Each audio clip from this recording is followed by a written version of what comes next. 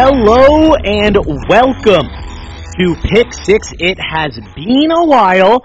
Joined alongside David Crosby. He's behind the glass, a rare situation for him, but we're joined by the newest of guests, Jeff Wall. And of course, I'm your host, Nolan Kangas. Boy, oh boy, week one was fun, but Monday night, two hell of games. But let's get started with a trade between two rivals. You never really see this, Jeff and David. Demaryius Thomas, a former Pro Bowler. The situation with New England really hasn't made sense at all.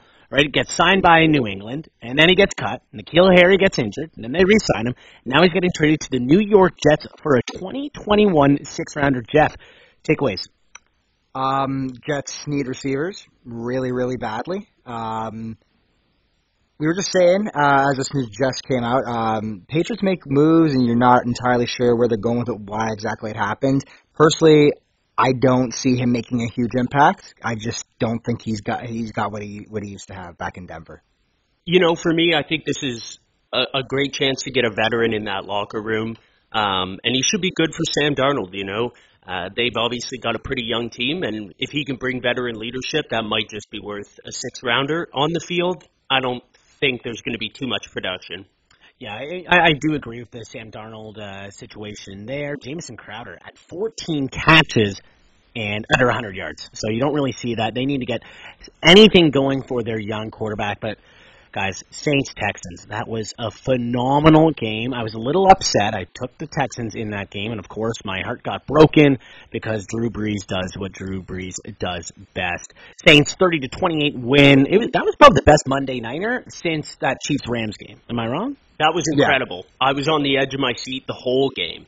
Yeah, Saints 27 second half points. Breeze 32 for 43, 370 yards, 2 scores. Kamara, the dude's unbelievable. Booger McFarland talked about how balanced he is as a running back. 20 touches, 169 yards, and Michael Thomas, 10 catches, 123 yards. But Deshaun Watson, holy crap, is he phenomenal? Or what? 4 total touchdowns, 40 rushing yards.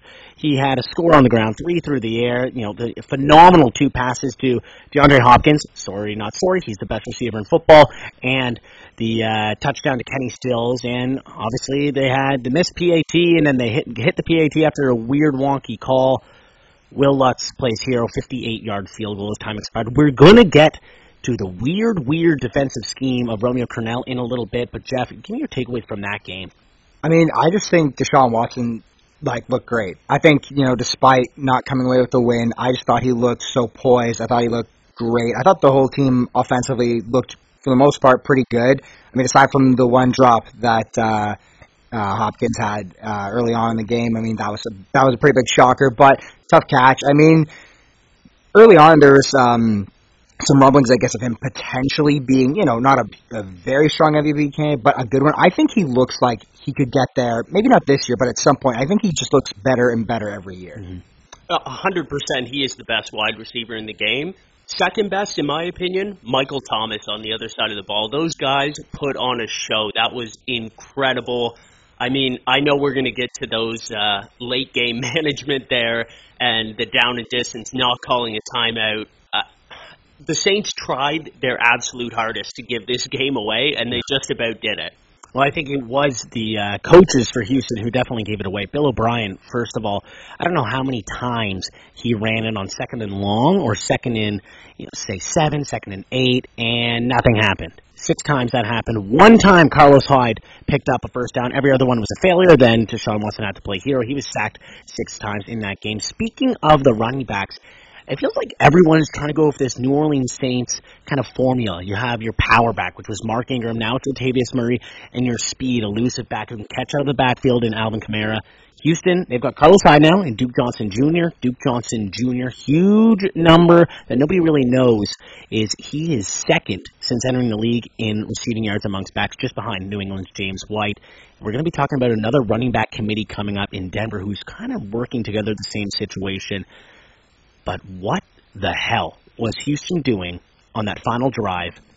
It was unspeakable. It was unspeakable. Jeff, do you have any idea what Romeo Crennel and Bill O'Brien were thinking? I honestly couldn't tell you, Nolan. I mean, what New Orleans is trying to do. They got to get those plays off quick.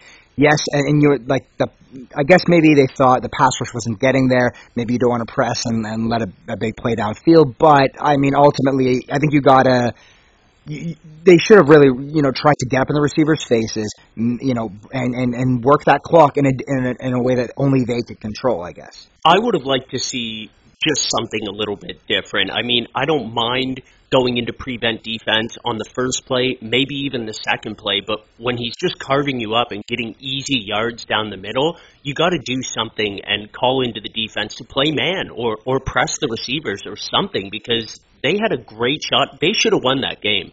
Oh, we talked about 6 seconds left in that game, and Breeze, obviously, what is he going to do? And you can see him look to his right side. Obviously, he's going to throw to his right side. He's a right-handed quarterback. He steps back. That's where he's looking, right? And he does a check down and says, guys, run a hook, a curl. Doesn't really matter because they're 7 or 8 yards off. And we just mentioned, if you're playing press or a bump and run, if you just jab that receiver once, slow him down for 1 or 2 seconds, the game might be over. Right, because that guy's not going to be open. Breeze may have to just try to test it and throw it into a tighter coverage. You gave him all the room, and Gideon just picks up, whatever it was, 9 or 10 yards, and obviously a 58-yarder. That was phenomenal. What a huge kick that was.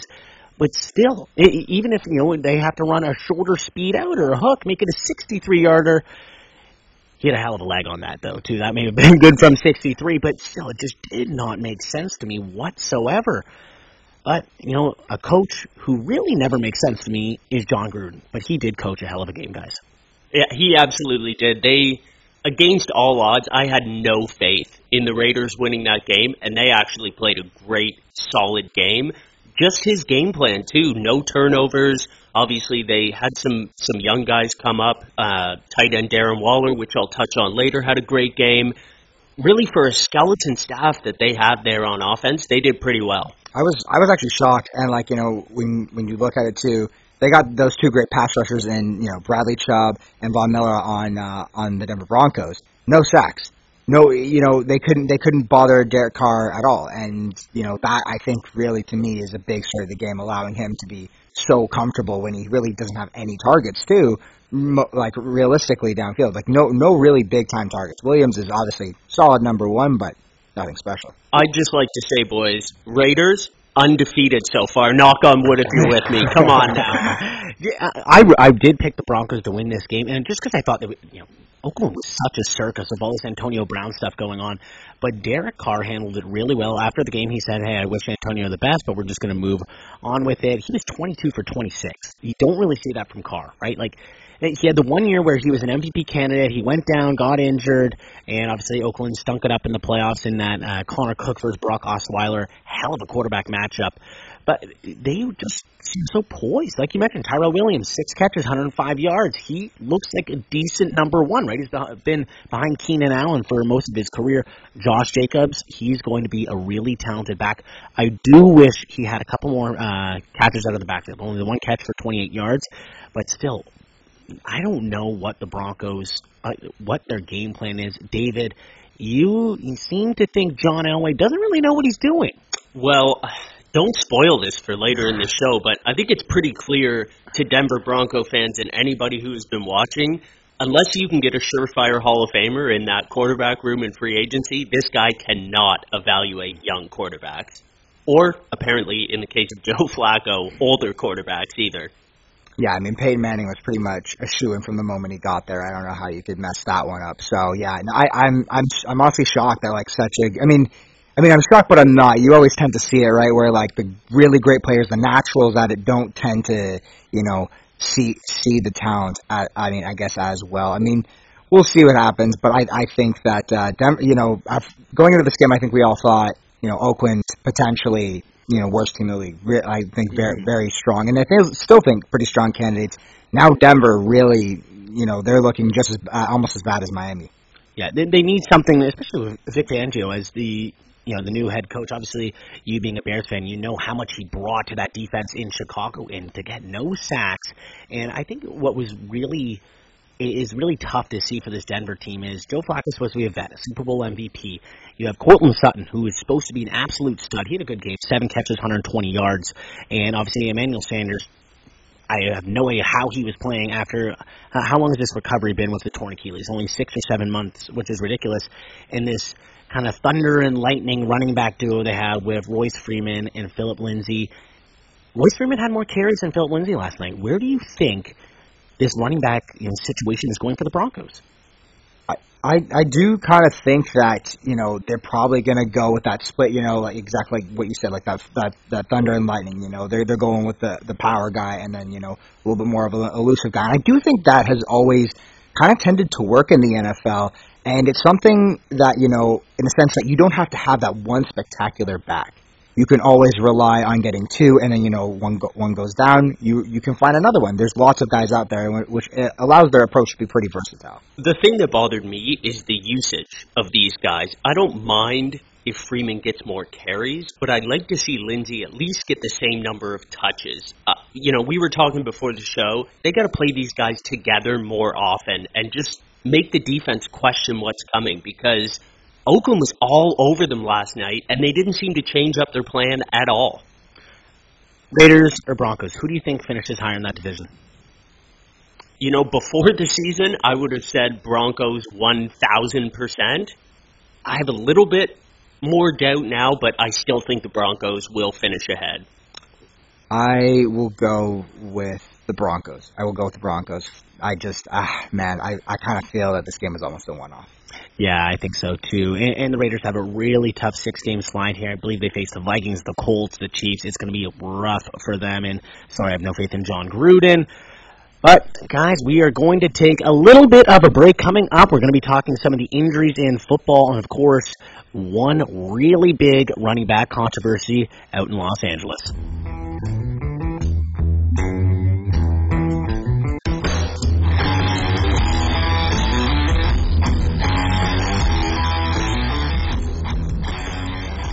Welcome back to Pick Six. I'm Nolan Kangas, Jeff Wall, and of course David Crosby behind the glass. Some injury news in the NFL, and it's really unfortunate to see Darius Geis. He's going to have an MRI coming up on his other knee. He tore his ACL last year in the preseason.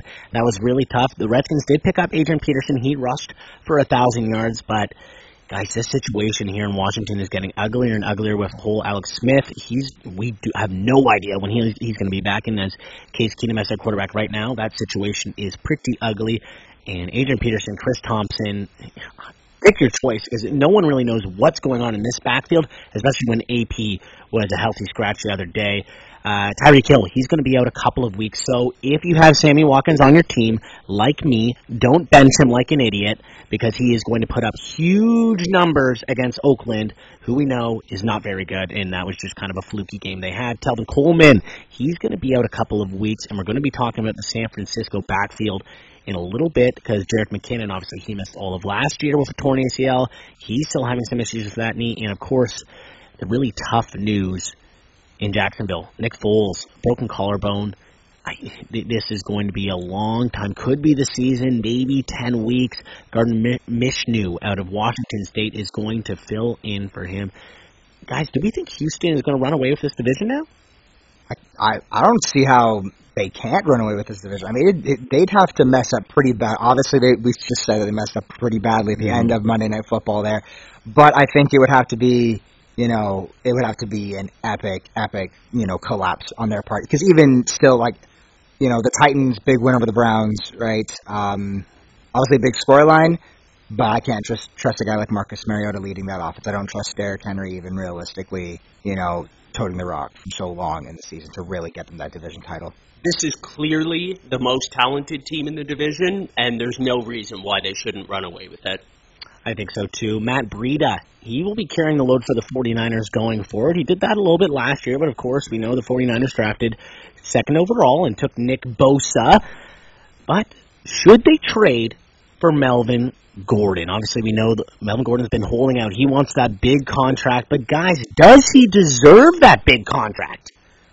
I gotta say, it doesn't look like he does, based on what we saw and what we've seen even while he's been there. When he's gone out, Ekeler has come in, done a good job, and like we just said, you can find those running backs. Not that he's not an exceptional running back. He is. He definitely is an exceptional running back, but I don't know if he deserves that big money contract. Well, like we just saw with Darius Geis, you need more than one running back, though, and that's the problem. I don't have big faith in Jackson being an RB2 there.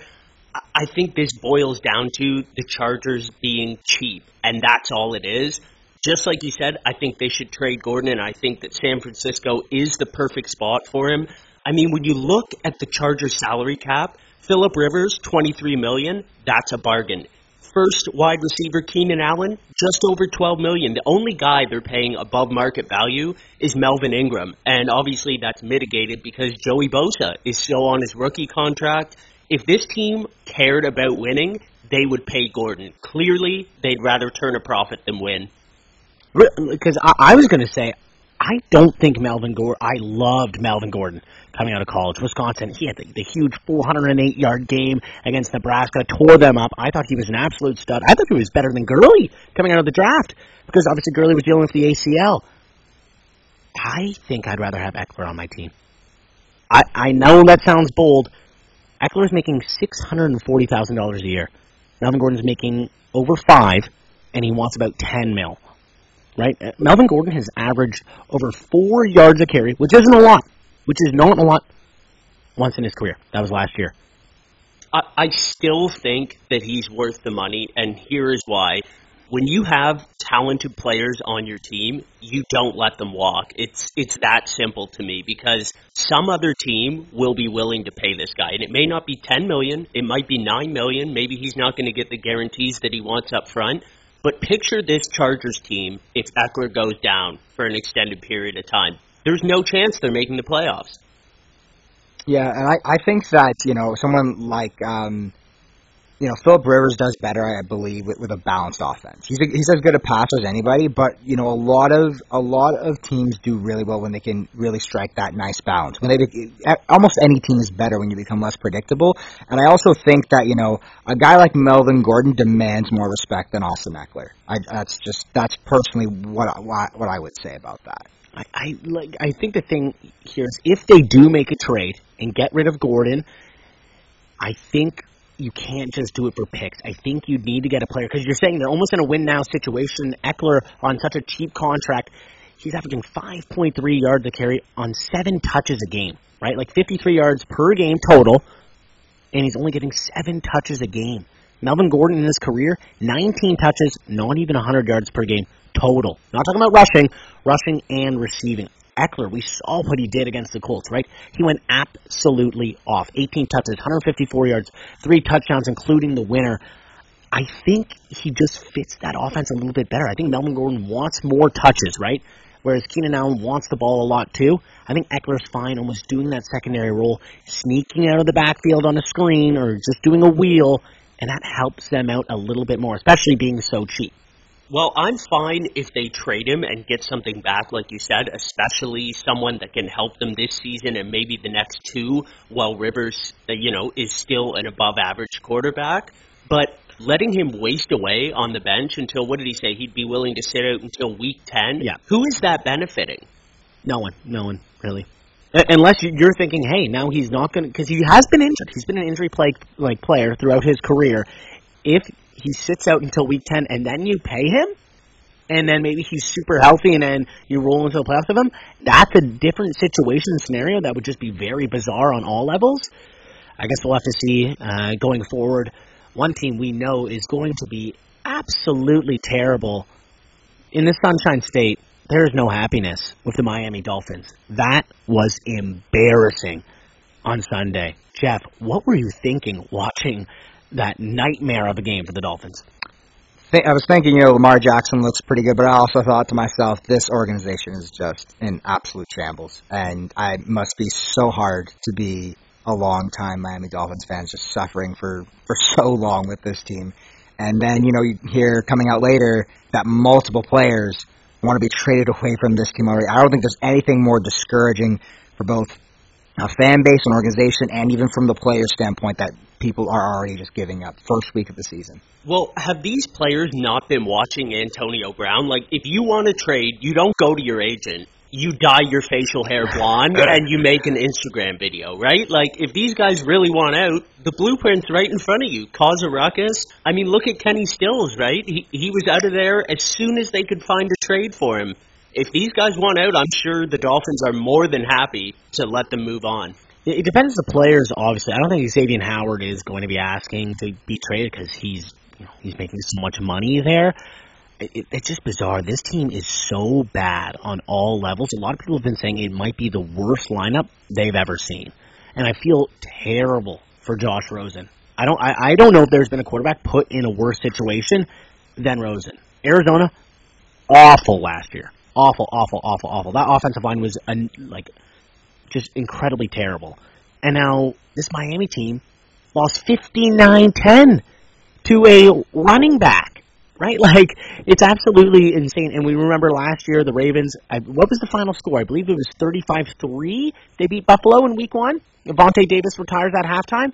And now, of course, we have all the Miami players leaving. Will Miami finish with the worst record in football, guys? Man, it is pretty tough to say that they won't. So, unless Fitzmagic comes alive again, I don't see them finishing above 2-14. Unless Derek Carr injures himself on the second base there in Oakland, I think this is a shoo-in for Miami. This might be the only team in NFL history to have a perfect season and a winless season. Wow. That's very true, and that very well could happen. Tanking for Tua or whoever they want to fix this organization is going to be a long, long time. But those guys were some huge losers in week 1. Guys, let's talk winners and losers. Jeff, who's your winner? Well, my winner for sure has to be, it's easy, right? Lamar Jackson. How can you call him, to say that you want to switch him to wide receiver or running back now? Obviously, again, Miami Dolphins, Ross, I doubt anybody can pick an all-pro out of that team. But I think ultimately he's changed his status in this league. Yeah, I feel great for Lamar Jackson, and reading a piece about him over this past weekend, I love this guy's attitude. When he was asked about, the teams in the draft who asked him, are you going to work out at wide receiver in these drills before the draft? And he basically just said, I'm not going to end up on that team anyways. I didn't even bother answering the question. That is a total joke to ask this guy if he's going to work out as a wide receiver. He might end up being the best quarterback in that draft. He might. Obviously, Baker Mayfield didn't really have a phenomenal game in week 1. I'm going to get to that in a little bit. But, David, give me a winner for week 1. My winner is player empowerment. Antonio Brown got to pick his destination. Zeke went on a holiday and got paid. Dak is clearly up next. He's holding Jerry over the barrel on this one. Julio Jones went the other way. He didn't hold out. He was completely quiet all the way. All he said was, I want to be here. And this guy got the highest annual value of a wide receiver and 97% guaranteed as well. This is a players' league now, and this has got to be driving the owners absolutely crazy. Yeah, especially for Julio's deal, $64 million guaranteed. A lot of people think that's getting closer to that NBA money type of deals, which will be incredibly wild coming up. Though my winner is a coach, and I'm a little bit favoritism here, Mike Zimmer. Mike Zimmer, head coach of the Minnesota Vikings, has always wanted to slow the run. He always wants them to pound the rock, and they didn't really do that last year too much. Only ran it 33% of the time, especially with Dalvin Cook and Latavius Murray. That didn't really work out too well. Obviously, they missed the playoffs. Kirk Cousins was relied on a little too much, and we just saw what they did this past weekend.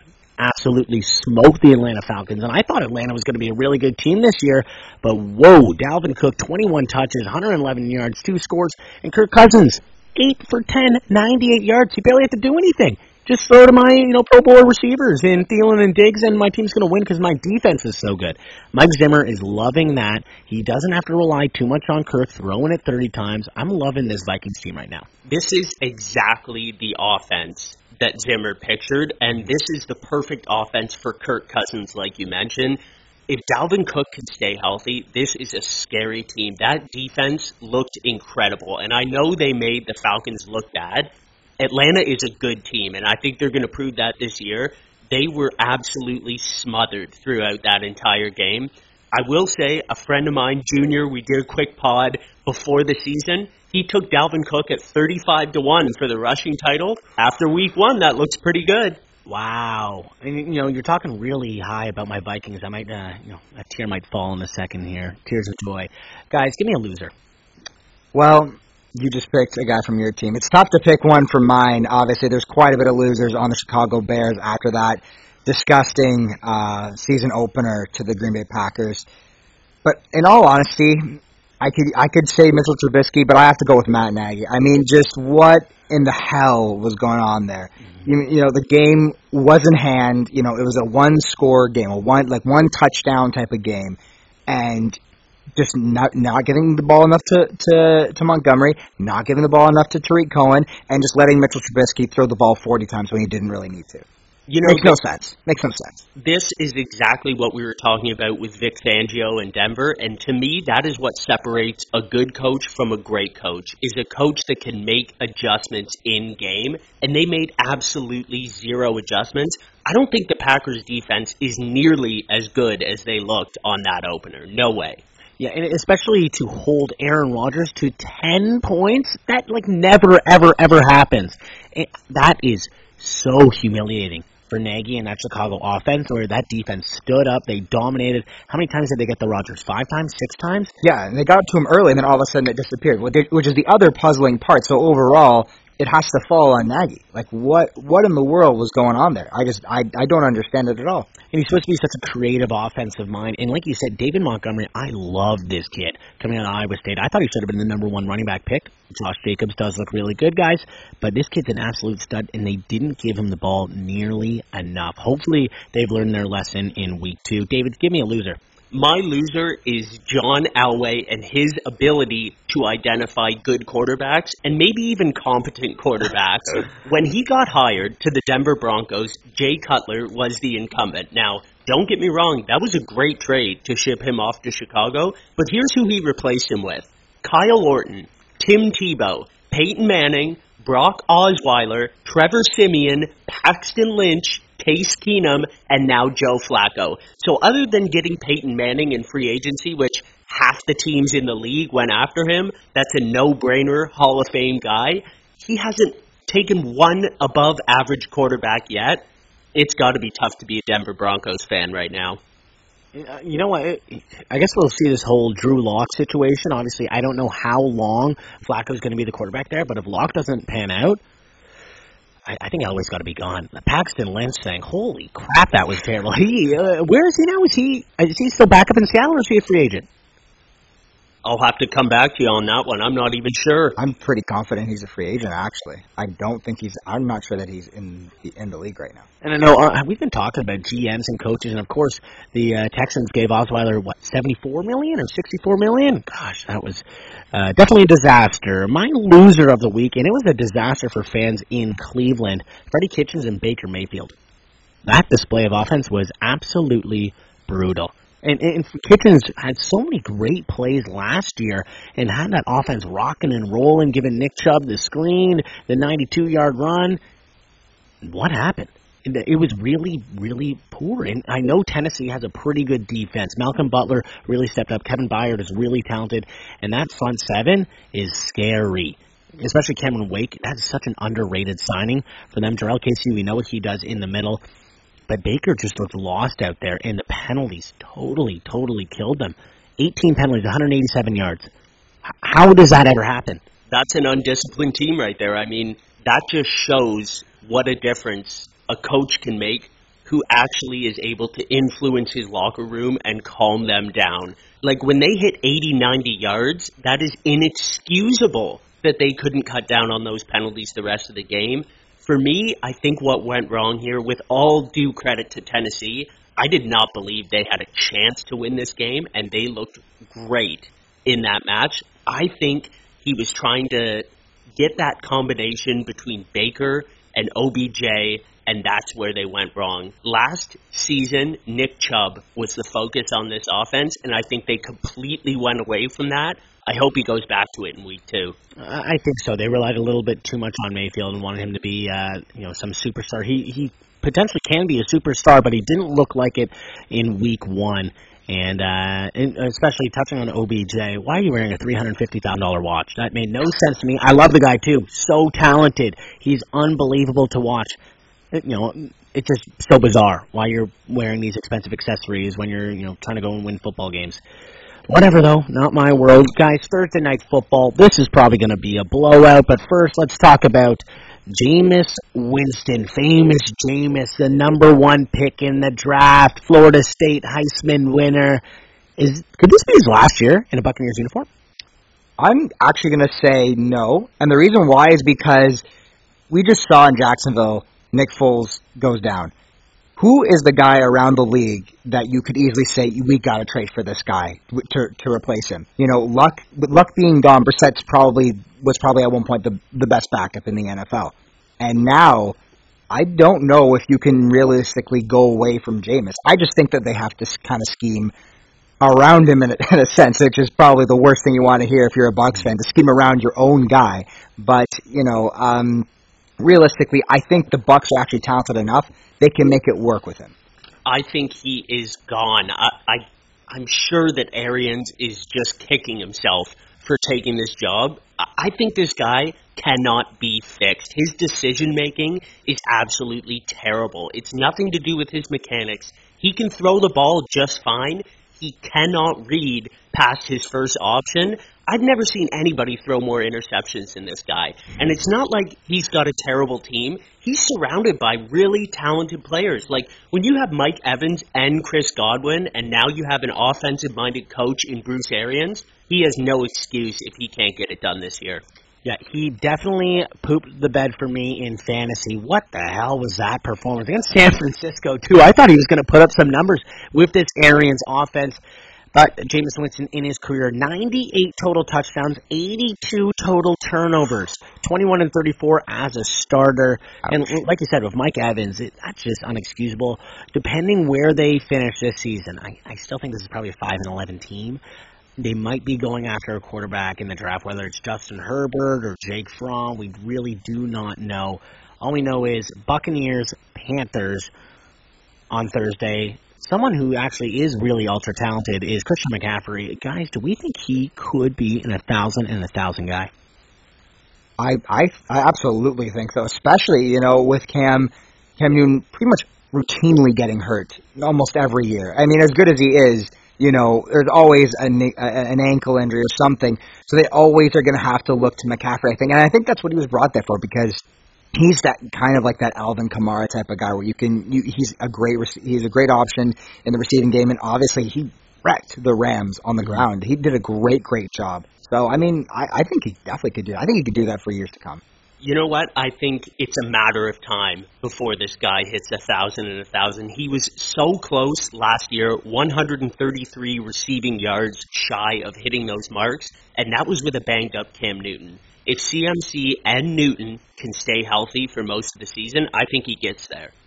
Who would you bet more money on to get 1,000 and 1,000 first, Saquon or McCaffrey?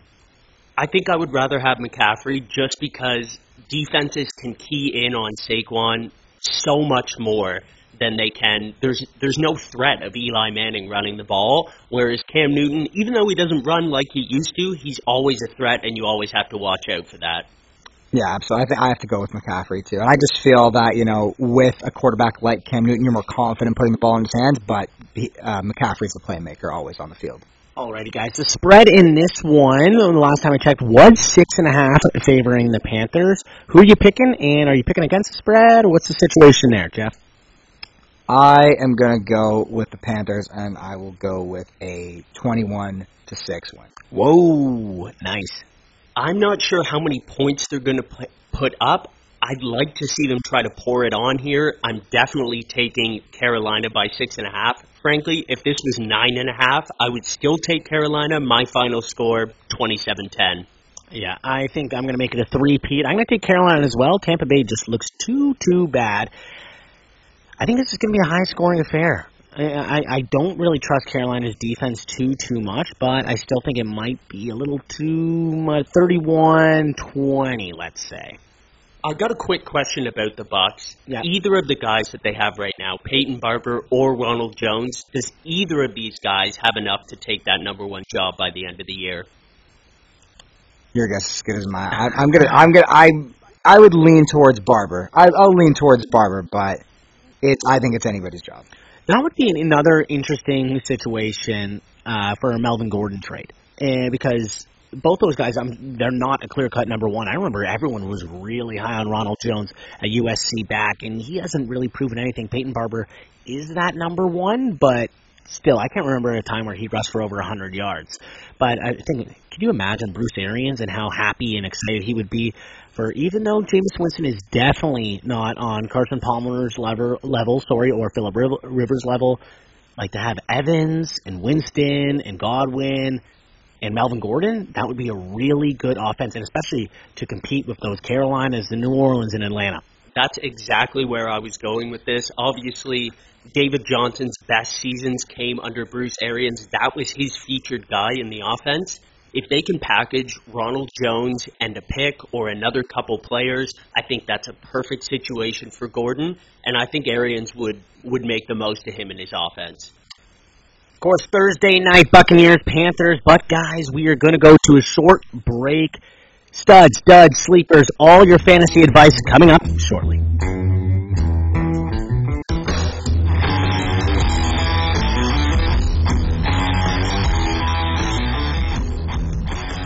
Welcome back to Pick Six. Nolan Kangas, Jeff Wall, and David Crosby behind the glass. We're talking fantasy, and I am in 4 fantasy leagues. Guys, I don't know how many leagues you guys are in, but I'm definitely wasting a lot of money on these teams I have. But one guy I do have, and I have a lot of trust in him.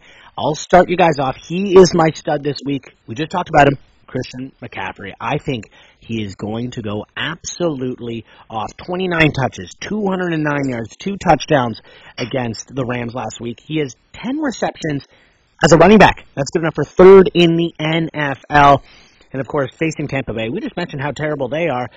Even though it's a short week, I think that, the defense, they didn't allow too much to San Francisco, but CMC, he is a different beast. This isn't Matt Breida or Mozart or McKisnick. I think he's going to go absolutely off on Tampa. Who's a stud for you?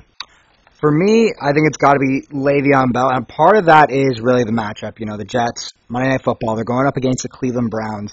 I could see Le'Veon Bell being the go-to guy in this offense, right? I mean, and, he's looking fresh, he's looking good. He can do it both, out of the backfield, whether it's receiving or running it. I think he's going to go off for over 130 yards on the ground. Not quite 100 receiving. I think I'll go under 50, but I think he's going to get 2 touchdowns, 1 receiving, 1 rushing. Even against this Browns team, do you think the Browns, they did struggle against Derrick Henry last week, right? So you think it's about the same situation for Bell? That's pretty much it, right? I saw that defensive front really looking like they just weren't up to it. Like they just looked completely overpowered by that Tennessee offensive line. Not that the Jets is that great, but you got an even better talented running back in Le'Veon Bell versus Derrick Henry. That's true. Le'Veon Bell, he is a big, big boy. And then, talking about that front line for Cleveland, I think they can get after the quarterback. It might be a little tough for them to get after Bell. And those corners, whether it's Denzel Ward or Greedy Williams, not the best tacklers, but they can play pretty good coverage. Crosby, give me a stud. Well, my stud is also a running back, and that's Mark Ingram in Baltimore. He had a great first week, 2 touchdowns. Obviously, they've got a nice committee going there. They maybe threw it a little bit better than a lot of people were expecting in week 1, but I think Ingram is going to get most of the red zone touches the rest of the season, and he gets Arizona in week 2. This could be another blowout for the Ravens, and I think he gets at least another 2 touchdowns. Wow, hey, Mark Ingram. I like the pick. I don't know where I stand on the Ravens this year, guys, because I thought, they did lose a lot of pieces on defense. I know they faced Miami in week 1, but they look good. If Lamar Jackson plays like he did for the rest of the season like that, first of all, that's an MVP award. How many times did he run it? 3 times? Only twice. I think twice. For a guy who's that elusive and has that much speed, like he could take it to another level if, corners or safeties started coming in a little bit. That's pretty exciting stuff, especially in Baltimore. Someone who is a dud for me this week, and sticking with my Vikings. I think they're going to shut him down. That's Devontae Adams. Devontae Adams, 4 catches, 36 yards versus Chicago in Week 1. Kyle Fuller was mostly shadowing him. Xavier Rhodes, I'm sorry, I think he's a little bit better than Fuller, even though Xavier Rhodes gets a ton of holding penalties, and that just makes me more and more upset every single week. He's going to be falling around Adams. Expect Anthony Harris and Harrison Smith to bring some help too. Anthony Harris, 2 picks and a fumble recovery last week. That was really great stuff. Adams, he's never had more than 70 yards on Minnesota. Shocking to see, he's played them ever since he entered the league in 2014. Julio Jones, 6 catches, 31 yards, and a touchdown against Minnesota. Those 13 yards and a touchdown came when it was garbage time. So I think this Minnesota defense is legit. They're going to focus on Devontae Adams. They're not going to care about Geronimo Allison or Marquez Valdez-Scantling. They're going to key on Adams and make sure Aaron Rodgers doesn't have his favorite target. Well, my dud for this week, and I think it's a pretty safe bet, it's Kyler Murray. So, for those who are hoping to see, a great rookie season, I don't think we're going to see much more of that until week 3 because, he's going up against what was the 5th ranked passing defense of the Baltimore Ravens last year. Obviously, they have lost a few pieces, but Arizona hasn't really added enough to do much. And I personally do trust that Jim Harbaugh defense versus the Matt Patricia Detroit Lions defense. I think he goes under 200 yards passing. I think he gets 2 picks, and I think he'll get 1 touchdown. I think he'll get 1, but, most likely a garbage time touchdown. Yeah, he was not very good in those first 3 quarters. He definitely stepped it up. In that 4th, that pass to Larry Fitzgerald was one of the best passes I've ever seen. Maybe I'm just, going crazy here, but, all the pressure, that offensive line still sucks, and to find Larry Fitz right there, Detroit lost that game. That should have been an absolute blowout, and, to have it be a tie was absolutely crazy. I do agree with you. I think Murray's going to struggle a little bit against this Baltimore team. Crosby, who's a dud? I hate to do this, but I'm putting this guy on the bench all day. It's Adrian Peterson. Darius Geis, this guy can't seem to stay healthy. Went down in Week 1. So Peterson is going to be back after being a healthy scratch this past week. He's got a weak offensive line in front of him. He is up against a solid Dallas defense. And for me, the biggest thing is Chris Thompson is going to be taking all of the pass-catching duties, and I expect them to be behind early. I don't think AD is going to get a lot of touches at all. I would guess he goes under 60 yards, no touchdowns. This Dallas defense looks really, really solid, David. Do you think how many defenses do you think are better than Dallas this season? I think they are definitely a top 10 defense. If they can stay healthy, they may even get top 5. It's really hard to say because their linebackers are so great, but there's not many defenses I can think of that were built around linebackers other than Luke Kuechly in Carolina. You don't often see that. I think if they hit their peak, they're a top 5 defense in the league. Crosby, coming right back to you. Give me a sleeper. My sleeper is, knock on wood if you're with me here, Darren Waller, the tight end for the Raiders. He was 7 of 8 for 70 yards in Week 1 against Denver. He's facing a weaker Chiefs defense this season in Week 2, and John Gruden has said his offense revolves around his tight ends.